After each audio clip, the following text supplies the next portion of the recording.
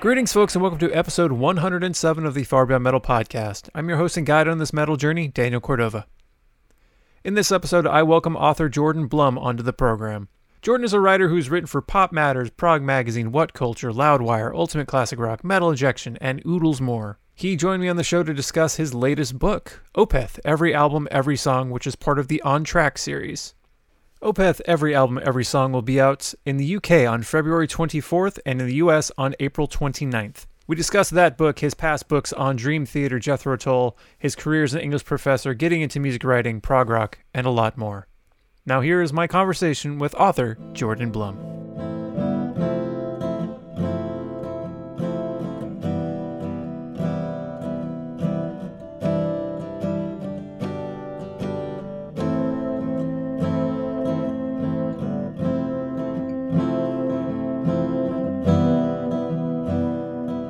Welcome to Far Beyond Metal. Thank you for finally being on. I know this has kind of been in the works for a while, considering we run in some similar circles. And I mean, you write about metal. I also write about metal, but you do so in paperback form, while all my stuff is online. But one thing about you I think is really interesting is that you're also an English professor. How is balancing the metal life with teaching people about the Oxford comma? Or actually, what level of English are you teaching people? Is the Oxford comma way beyond them? I mean, a lot of people have heard of it. A lot of them haven't, but it's mostly like entry level college writing. So I'm an adjunct professor of English at a few places in the Philly and New Jersey area. And I mean, I try to like combine them as much as I can. Of course, I tell my students, what I do outside of teaching, and maybe 1% are interested, or maybe 1% have like heard of any of the bands or any of the sites. But I always try to show them some of my own writing to kind of model it, because I think one of my strengths and maybe one of my weaknesses as a writer, depending on the audience, is that I kind of write like an academic as much as it's about accessibility and pop culture. I write essays as if I'm writing a college paper, but it can be difficult to balance them. I try to write sometimes in between classes, or if my students are doing something else like peer reviewing, I'll maybe work on something as they're doing it. And it's just, it's my two biggest passions that I get to do simultaneously. So it's always kind of a joy. One thing that took me forever to realize, and I appreciate you approaching your classes this way, because I wish somebody maybe would have said it to me that way, is that the way I used to write reviews and stuff like that, when I did write reviews, or, am passionate about metal, I could have done on all my college papers, but they were more of a chore to me. So I just had this sort of obligatory voice in them, and I never really fell in love with them. But I think there was one time when I got to write about metal in a collegiate sense, and I was like, oh shit, this is cool. This is what I want to do.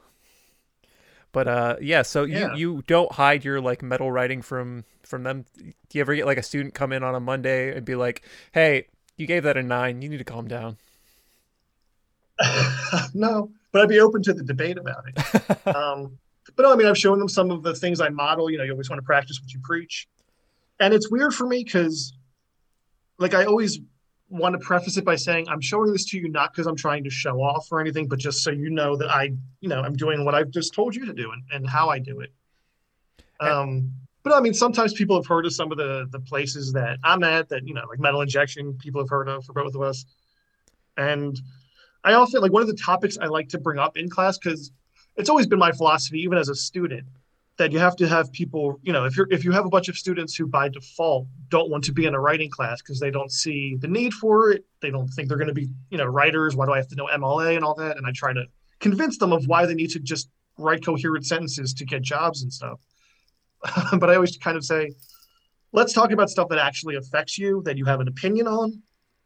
So one of the big things I like to talk about in all my classes is the argument of whether or not quote unquote violent entertainment makes people violent, including heavy music, including metal. And, we talk about the most extreme metal you can. And I show them pictures of metal bands and videos and lyrics and all. And I'll say, does this music have a right to exist? Do you think that this is going to make people become violent if they're not already? And we get into that. So I have found some ways to kind of combine it in beyond just kind of showing what I've written, of just kind of taking it on a more academic sense, which they're pretty receptive to. And it's always interesting because a lot of people don't listen to metal. And for one thing, I mean, you know how it is too, that people think if you write about metal, that's all you listen to. And that's not true. But it's kind of eye-opening for people who have no idea what the stuff's about, because they maybe have heard that metal is a certain way or that the metal community is a certain way, and clearly it's not. So like the greatest goal I think is to get them to learn to be better writers and readers and thinkers, but also to kind of open their eyes to the world around them however I can. And I find it's easy to do with what I write about. And not to spoil your classes for potential students, but you also then prove that, of course, we are an angry, violent metal people who just want to beat things up, right? Because you and I are very bro-y and we want to throw things through walls and windows. Oh yeah. Yeah. Well, I mean, I threaten them that if they don't like certain albums, I'll fail them. It's like, look, we can I'm going to pull a knife out in a second if you don't agree that this is better than that. You show them a wall of death on the first day. It's part of the syllabus. Everyone just doesn't read it. That's very true. Yeah. When did you first get involved in music writing? When I was a student, I went to Rider University in New Jersey, where I teach now.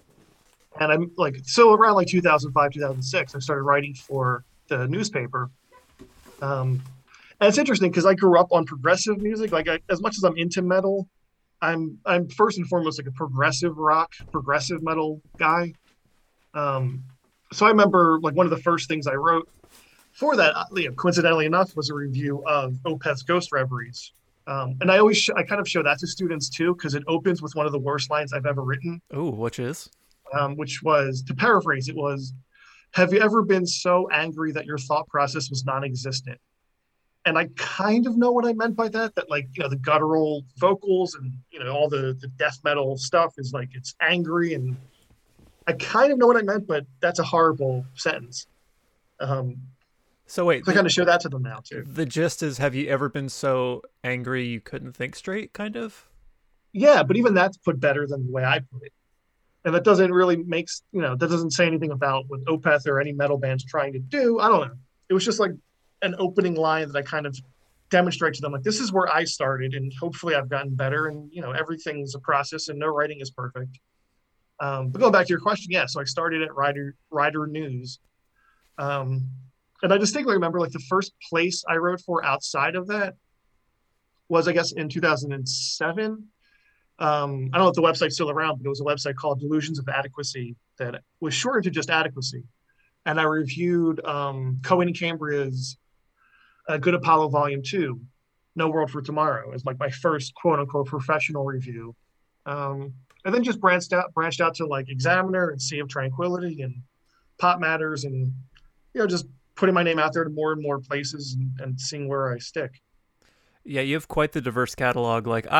I very briefly dabbled in multiple sites, and then kind of, I don't know, I just kind of fell out of love with the whole long form writing thing. But you're with Pop Matters, Prog Magazine, What Culture, Loudwire, Ultimate Classic Rock, Consequence. I saw the Academy was listed on one. What are you doing there? Is that the Grammys? Yeah, it was the Grammys. I mean, it's, for the most part, it's all freelancing, so it's kind of monthly. I'll send pitches of hey, here's album anniversaries, here's other things coming up, can I write about any of this? Do you have anything you need me to write about? So yeah, there's some places that I'm more permanent at, I guess I would say. Pop Matters, I'm an editor there, so I'm always doing stuff there. Metal Injection, we're part of the staff, so I'm always reviewing. It's never so much a question of, am I going to be there? But these other places, it's more of, what are you looking for this month, or what can I do for this month? And I may go a few months without writing for a certain place, and then hopefully come back at some point. And it's interesting because for the last few years, especially, I've kind of had this cognitive dissonance of should I keep trying to spread myself to more places, or should I just kind of do more for the places I'm already at and kind of embed myself further into that? And I still haven't come up with an answer, which is, it's a blessing and a curse to think that way. One thing I really kind of admire about you, and I alluded to it a second ago, is that I sort of fell out of love with the long form writing style. Yeah. I stopped doing reviews a bunch of years ago. Actually, my last one was Steven Wilson, that fucking album that came out after Hand Cannot Erase, whichever one that is. Oh, To the Bone. Yes, I did To the Bone for Metal Injection, and I just like couldn't put into words like how I felt about the album anymore, and I just like felt like it was bad. And I've gotten to this point when I'm writing, when like if I have to go more than a blurb like I do in the Weekly Injection, I sort of run out of ways in my head to say I like this beyond I like this because I like it. And you constantly seem excited because we're in a big group chat with a bunch of Yeah. other writers, and you always seem excited that you want to write a review about an album or talk to this person, stuff like that. How have you not become jaded to writing about music or pop culture when it's just it seems like A, there's so much of it, and B, you've written so much of it already? That's a good Help me, question. Yeah. help me.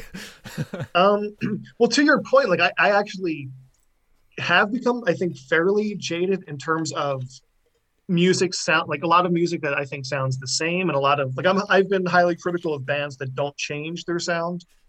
And we've gotten in arguments about people like, what do you expect them to do? Make a brand new thing, and it's a whole other conversation. But um, I don't know. It's just like I grew up with music. It's always been a part of my life. I think it's the greatest like form of expression, and I think it's just a great way for me to turn other people onto it, to kind of spread the word. And, you know, for bands that people may not maybe haven't heard of, and for the biggest bands that probably don't need another review. I don't know. It's just I think I could put my own spin on it. I mean, I think I have a very specific template for how I write reviews, which again is a good or a bad thing. But I have a style where like my intro is always very academic. You set up the topic, you set up who the band is, you set up some background, you lead that into a thesis about the album. Second paragraph is backstory for the album, like quotes on what the band has said, the press release, pros, cons, conclusion.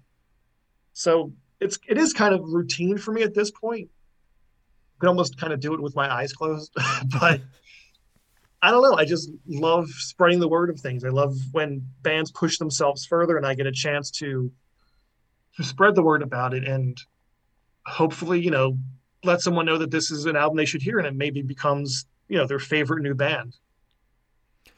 And the books you've written were most have, as far as I know, been about prog bands.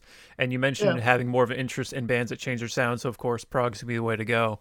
Do you remember the first prog band you heard? And like, I mean, was it Pink Floyd? It's usually Pink Floyd. I don't remember the exact one. I remember being in, my parents' basement and hanging out with my dad a lot. My dad deserves credit for everything that I do with music. Um, and, listening to like the Beatles and all sorts of things. And I distinctly remember he put on three albums, I would say. Jethro Tull's Thick as a Brick, Genesis's Foxtrot, and King Crimson's In the Court of the Crimson King. And again, I'm like 12 or 13, and it just like blew my mind. And there was a time I remember being a freshman in high school and listening to those like early Genesis and Jethro Tull albums daily, like Thick as a Brick, A Passion Play. Like every day I would listen to them. I couldn't get enough of it. And from there, it just took off.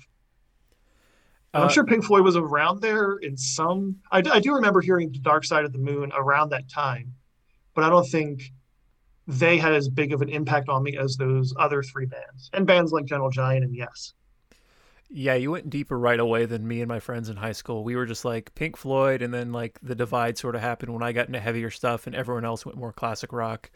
Uh, Jethro Tull Yeah. seemed like to be a very important one from the jump, and that was that was the first of these books. You've done the three, right? Opeth, Dream Theater, and Jethro Tull, the Hmm. on track. So you start with Yeah. Jethro Tull, which makes a lot of sense. Was that sort of a daunting task to present yourself with or be presented with? Because they've got 50 years of stuff behind them. Yeah. Oh, yeah. I mean, almost going on 55. If you could, yeah, like, yeah, almost around 55. Yeah, it's the most daunting aspect, I think. And I'm sure like other writers, you could relate to this too. The most daunting aspect was having to write about albums that meant so much to me that I didn't think I could put it into words. And especially the way that On Track goes is because some people think it's a biography, And it kind of is. I mean, it's like every album has its introduction, so you kind of write an essay for every album, and you talk about what the band was going through at the time and how it connects and all. But the main focus of those books, as the title suggests, is like a track by track breakdown of every album. So there's certain things you can pull apart with the biggest songs like Aqualung is like a 3-part song, and you touch each part, and to me it's easy to conceptualize. But when I got to albums like Thick as a Brick and A Passion Play, which are basically 40-minute songs, they're broken up into sides, there's an intermission or whatever, but they're basically one gigantic song that to me is just like the greatest stuff I've ever heard. So how do I even start to put that into words? It's kind of like that famous quote that I think I don't know if he said it, but it's attributed to Frank Zappa a lot, which is that talking about music is like writing about or is like dancing about architecture. Yeah, something like that. I think it is Zappa. Yeah, it's like how do I break down a passion play into words and paragraphs and put this geniusness into words. I don't. It was daunting. Um, so yeah, I mean, and oddly enough, like the Opeth one, which is the newest one, was the hardest one for me to do. I don't know why. It just took me the longest. Um, but I think like one aspect of it that's not super daunting, and you do get better at this as you continue to write, is the fan, like worrying about the fan reception. There have been a lot of positive reviews. There's been a lot of negative, I don't want to say reviews, but like comments on Amazon about like how I didn't do a good job. And that stuff's easy to just ignore, as like every professional writer does. It's like, whatever, do a better job yourself if you think you can. So it's always kind of intimidating. Like, how do I do justice to the band and to the fans? And do I, do a good job of capturing what I feel and what they feel? Knowing your prog lean, I feel like you might be more forgiving of the latter catalog of Opeth, but I imagine Opeth fans, they'll hate on Opeth whether you write about them or not, because so much is different, and then there's so many ideas of what Opeth is, and everyone has their idea. Could that have been why this one was so difficult, because there's just so many parts to this beast? I think Opeth? so. Okay. I think for the 3 bands, they've changed the most. And so, for example, like even with Jethro Tull, there's been albums that I've kind of like shit on, and that's another part of it, is like you can't be afraid of being negative. You have to be professional. You have to like sound like you know what you're talking about. But I think a lot of writers in general, and maybe this is kind of going a bit off topic, but I think a lot of writers in general are afraid to be honest because they want to be friends with the band, or they want to get their quotes on the press releases. And I've always tried to avoid that and not like kiss anyone's ass and kind of say like, look, I may know you personally, but here's what I think of your latest album, whatever. And I do think, yeah, like out of the 3, or at least between Opeth and Dream Theater, I think Opeth fans are more polarized or polarizing. So that was part of it. It was like, there's so much change in their music. And I know, especially, like towards the end, my opinions may differ a lot from the majority of fans. So it did put a little bit more pressure, I think, for me to be comfortable writing about it and to kind of say, like, here's my thoughts. I'll put it out there. If people agree, great. If not, oh, well.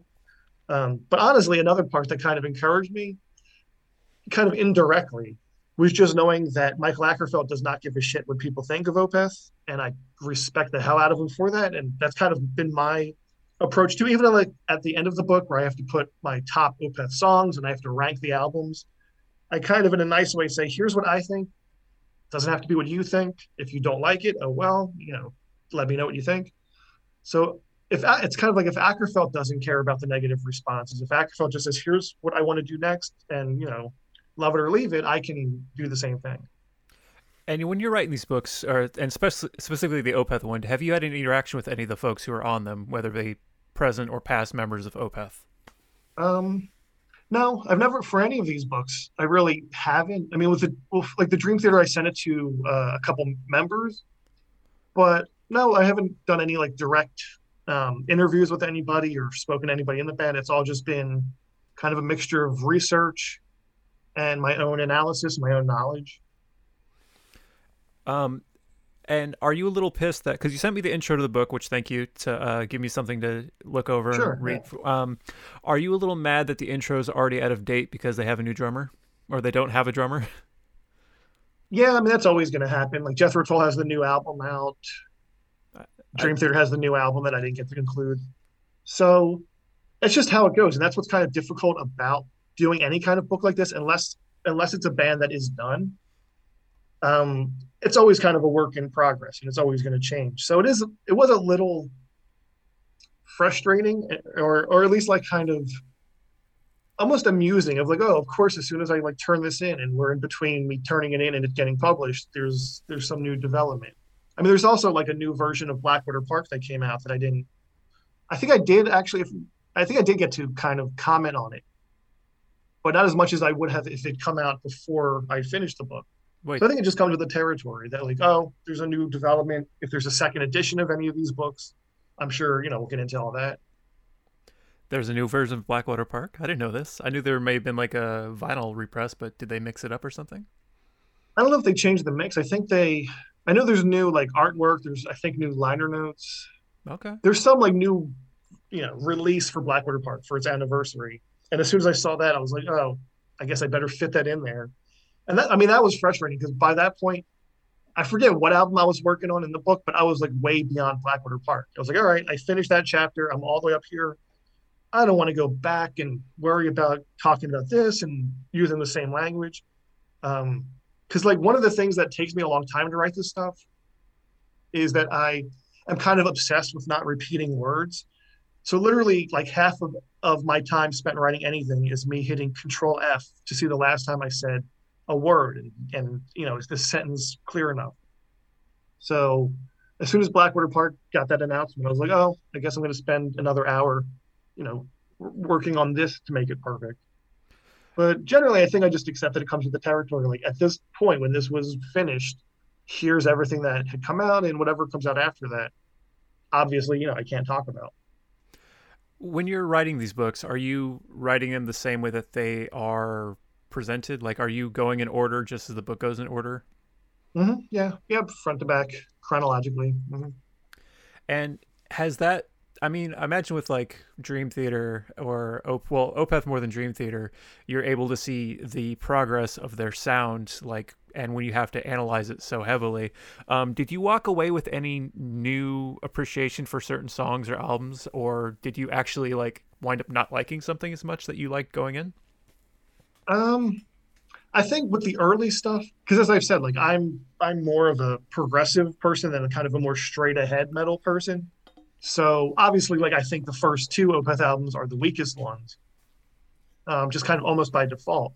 But I did in analyzing them, I think I appreciated the jazzy elements of like the bass playing, especially, and just how much of it foreshadowed where they would go with My Arms Your Hearse and how they perfect that with Still Life and etc. So I definitely appreciated how much of their DNA from the quote unquote classic stuff was already there with the first album. And also how the first album, especially, has Silhouette, has Requiem, and has some things that, at least with Silhouette, which is the piano piece, that they never really did again. So even that first album is kind of unique as much as it's kind of like a prototype for what they would do. Um, and with the later stuff, that's even more divisive, I think, since he stopped doing the death vocals and all. I think I appreciated the two weaker albums from the new era more, which was Sorceress and especially Heritage. I appreciated them more analyzing them than I used to, even though they're still not at the top of my list necessarily. As a more prog person than metal person, are you more keen on the later era, the post Watershed stuff? Um, well, with like I really like the last one, and what was really difficult about this, and another difference from the other two books, was whereas like, with the previous two books, I know exactly what my top picks were in terms of albums. This one, it was a four-way tie for me. It's always been a four-way tie for with Still Life, Pale Communion, Damnation, and Ghost Reveries. And I guess you could say like two of them are tied together because they're clean vocals. Two of them are progressive death metal. but I see them as like four distinct kinds of music. So it was really difficult kind of figuring out which of those I would rank at the top. And I mean, it's kind of like it's hard to compare some of these albums more so than it is, more so than it was with the other two, because I don't think those bands have changed as much from start to finish. Right. Um, you've got this book. It's about to come out. Of course, we've got late February for the UK, April for everywhere else. Are you already thinking about the next one? Um, yeah, I have to kind of talk to the publisher and see what to do next. And I'm thinking about another book project with another publisher that I may want to try to go back to. It depends on if the band's interested and if the management's interested. Oh yeah, I didn't Um, even consider that part. Like, so are you in with management and whatnot on these books when you're putting them together? I imagine the publisher has to do something, right?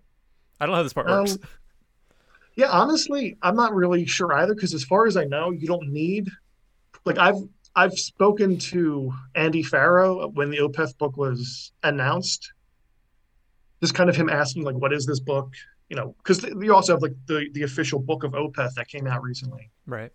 or that was updated at least recently, and this is different. But from my end, it's just kind of like I get the assignment to do it, and I talk to the publisher about how it's going. I don't know what he does in terms of talking to their management, but as far as I know, you don't need like official permission to write about music or to write about a band. So I'm not really sure how that works on the business end. I just kind of say, all right, well, you told me I could write this book. Here's how I'm doing it. And however, like the management and however the band feels about it, that's between like the publisher and them, I kind of think. And I know the on track series. It's a series of these things that they're doing, and they do the track by track thing. Um, are you familiar with the 33 and a third books? Yeah, yeah. Have you ever had the urge to go John Darnielle, like the way he did Master of Reality for those books? Have you read that? No, I haven't. I mean, I'm familiar with the series, but I haven't read any of the books in particular. So John Darnielle was tasked to do a recap of Master of Reality by Black Sabbath. He Hmm. instead did a narrative about like an angsty kid listening to the album and relating it to his entire life. And he like touches on aspects of the production and what he thinks the process is, but mostly it's through the lens of like a pissed off kid. And I think it would be fun to do some sort of take on that, but I imagine that would not get published. Probably not. Yeah, that would take it in like a more creative writing, kind of like almost meta narrative sense. Is that something you do? Are you a creative writer as well, or are you strictly like kind of pop culture and reality? I'm a creative writer too. My master's is in fiction, and I run a creative arts journal. Oh my God, since for 10 years now, coming up in July, called the Bookends Review, which is named after a Paul Simon and Garfunkel album. So I'm actually glad you asked that because that's kind of leads into how I got to do this was that I've been writing, like I write fiction and poetry. I teach that stuff too. That's my background officially is creative writing.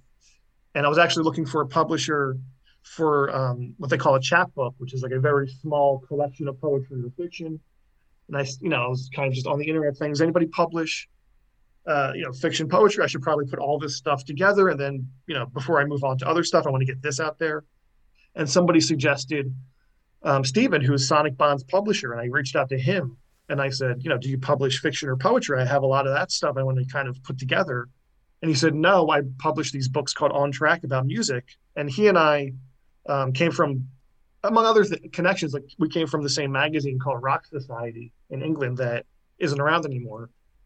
So it was kind of through my creative writing and that background that I got to do these on track books in the first place. Have you ever done any sort of ghostwriting? Like, would you be one of the people that does with, like, Tina Turner with Kurt Loder kind of thing? Like, is that a goal of yours to do? To I haven't really thought about it, honestly. I guess I would be open to it. I'm kind of just open to any kind of writing, as long as I'm interested in the topic, as long as I have the time to do it. I think I have the skills to do it. Always kind of wanting to branch out. Blue Sky, what is your dream book to write? Whether it be fiction, nonfiction, band, Oh, scene, genre, etc. hmm. That's a good question. Yeah, I mean, well, probably a book on a band that not nearly enough people have heard of, and it's always the band that I say, there's one band that needs more attention. It's this band. It's a band called The Deer Hunter, Oh, to hell do, yes. yeah, for like 10 years. As soon as I heard, I forget what my first one was, maybe Act Three they were up to, and it blew my fucking mind. And still, they blow my mind. So I would love to do like a biography or just like the book on the Deer Hunter once they have enough material to really write about, and once they have like enough of a legacy. Now, That's probably the one band I want to say like everyone listen to, is or like another, maybe like a band called Fido or Joanna Newsom. you mentioned the legacy and the albums? Like, uh, Deer Hunter has, let me see, five, six. Then the Color Spectrum. They have quite the catalog, but is the Yeah, legacy that's holding them up from being an on track candidate? yeah, I think so. There have been a few bands that I suggested in the past of just like, here's all the bands I'd be willing to write about, which ones are you interested in, and a few of them were that they deserve it, but they don't have enough albums out to really fill up a book, or they don't have enough like kind of years gone by to have enough to say to kind of trace the trajectory.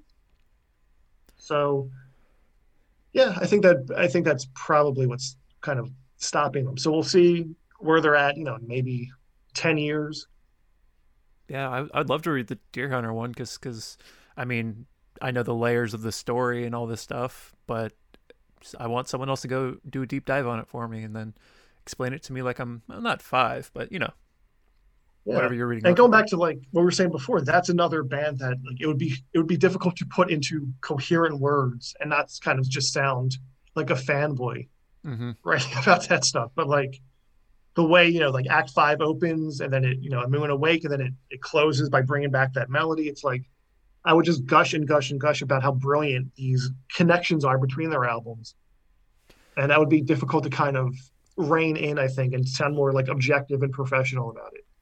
So I do this thing when because I'm a runner, and I will lately have been putting on a band's discography, and I'll run to it in order.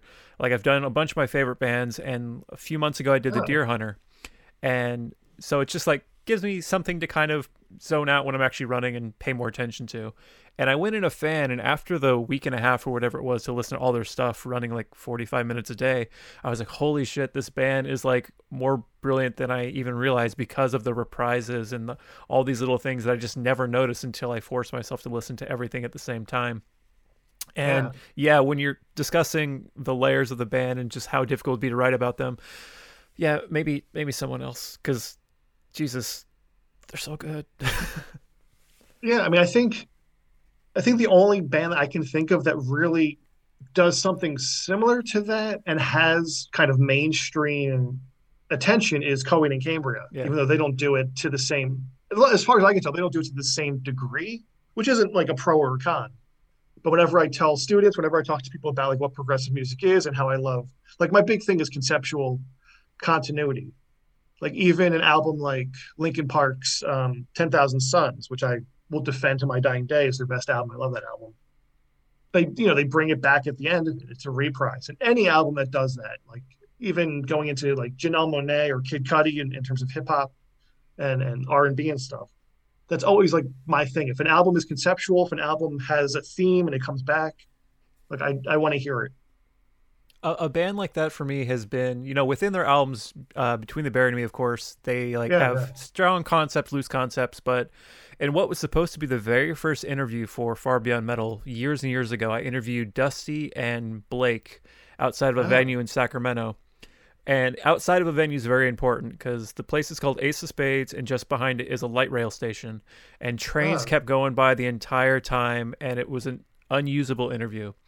But in that interview, yeah. I brought up the lyrical content that Tommy writes, and they mentioned that in Coma Ecliptic, there's a character who shows up on Alaska and some other album briefly. And I was like, wait, you guys have been doing this shit the whole time? He's like, yeah, Tommy brings people in and out. And it gave me another appreciation for them. And I cannot remember what the songs are or anything. It's driving me crazy. Do you know? I don't know specifically, but I do know that they've been doing that because I remember when I guess it was like Parallax 2 came out. I remember thinking, all right, you have the EP, then you have this full length sequel. And then I forget who I was talking to, but somebody said, like, no, Parallax started like on Alaska, if not, I think even maybe before that. Maybe that's what they were talking about. So yeah, I mean, I think the master of doing that is Devin Townsend. And don't get Yeah. me started on like the genius of Devin Townsend. I can ramble on forever, The but show's the way called he Far Beyond like, Metal. It's literally a Strap Young Lad song. We don't well, there we you could have a go, whole there you go. show. We could have a whole show about it. I remember like interviewing him at the Trocadero when Epicloud came out, I think, and that was one of like maybe a handful of times where I was kind of starstruck because I think one of like the benefits and kind of also detriments of doing what we do, and this is going to sound very like pretentious, I think, but you do this so often that you no longer get as like starstruck because it's kind of part of the job, and you just kind of realize that these people are just people. So he was one of those people where I looked up at him and I was like, holy shit, there's Devin Townsend. And we went upstairs and I said, like, I said, like, how do you determine when you're going to reprise a lyric or how you're going to connect albums? And I'm sure he was fucking with me, but he's like, I didn't realize I did that. And I said, no, like the end of Addicted, you mentioned deconstruct and you say, I'm all right to fly, only we both know we never once were right or whatever it is that connects albums. And even Strapping Young Lad to his solo stuff, there's like melodies that come in. And anything like that, again, like I'm instantly flock to. I Or a band actually like Riverside does that too. I'm less familiar with Riverside. Them and like Spock's Beard or bands that I always have like, oh, I should check them out more, and then I just never get around to Yeah. it. Yeah, with Spock's Beard, I mean, it's all good. And Spock's Beard is another band that I grew up with. And then, I got into this. I got to know some of them. I'm really close friends with their former publicist. And I would say if you haven't got into Spock's Beard, Snow is, again, it's probably like the atypical opinion, but I think Snow is easily the best album they've ever made, the best album Neil Morse has ever made. I adore Snow. All right, I'm writing down Spock's Beard Snow. If I hate this, your head. Yeah, I mean, there's a lot of like connections with Spock's Beard and Genesis too, in terms of like the singer leaving after the sixth album, the drummer taking over. There's a lot of parallels that if you're nerdy about this stuff, you'll notice. I have to say, yes, you were nerdy about this stuff because like, oh, sixth album departure. But at the same time, I remember thinking something like this between The Buried in Me and Dream Theater. Like it was Systematic Chaos and The Great Misdirect came out around the same time. They both had 6 tracks, and there was a bunch of other like little things like that. And I said these all to a friend of mine, and they're just like, "Cool, why did you notice that?" But I appreciate there's more of us out there. Yeah, I mean, there's a fine line between being really passionate about it and forcing it onto others and getting into arguments about differing opinions, which I just don't see the point in any of that. But, if people have a passion for it and you can get into it, then, it's great. I know that you also play guitar. Are you someone who is in bands or has been in bands? No, I've never really played with other people. I've never pursued it in a serious way. When I was in high school and a little bit in college, I had this project that's on SoundCloud if anybody wants to check it out. Hell But yeah. don't judge me because the most recent thing on there is probably 10 years old.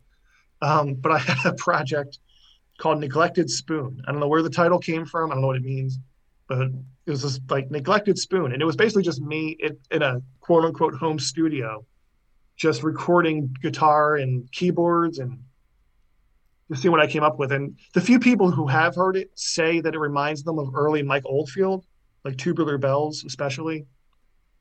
And there's a little bit of like the best thing I think I've done is a track on there called The Influential Progressive Circus, which totally rips off Opeth in the beginning. But that's definitely one of the things I want to kind of get better at and dig into more is being a musician and playing with other people. I just found Neglected Spoon on SoundCloud, and that'll be a post-interview listen. Speaking of post-interview, that does bring us to the end of our chat. Is there anything else you wanted to touch on before we depart this podcast? Just thanks for having me on, and yeah, thanks everybody for listening. And feel free to find me on social media. I'm on Twitter. I'm on Facebook. I'm kind of on Instagram, but not really. I will. And yeah, just please, check out the book. Let me know what you think. If you want to discuss Opeth or Dream Theater, Jethro Tull, or anything, just send me a message.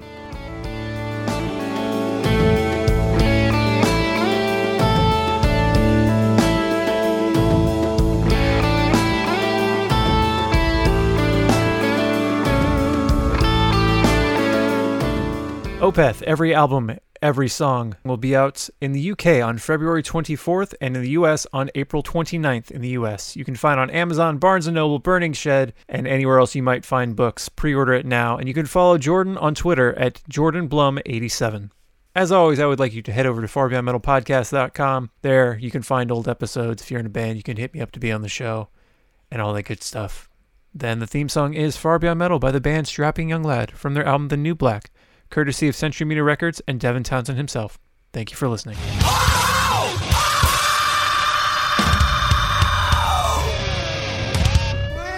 A Catbox production.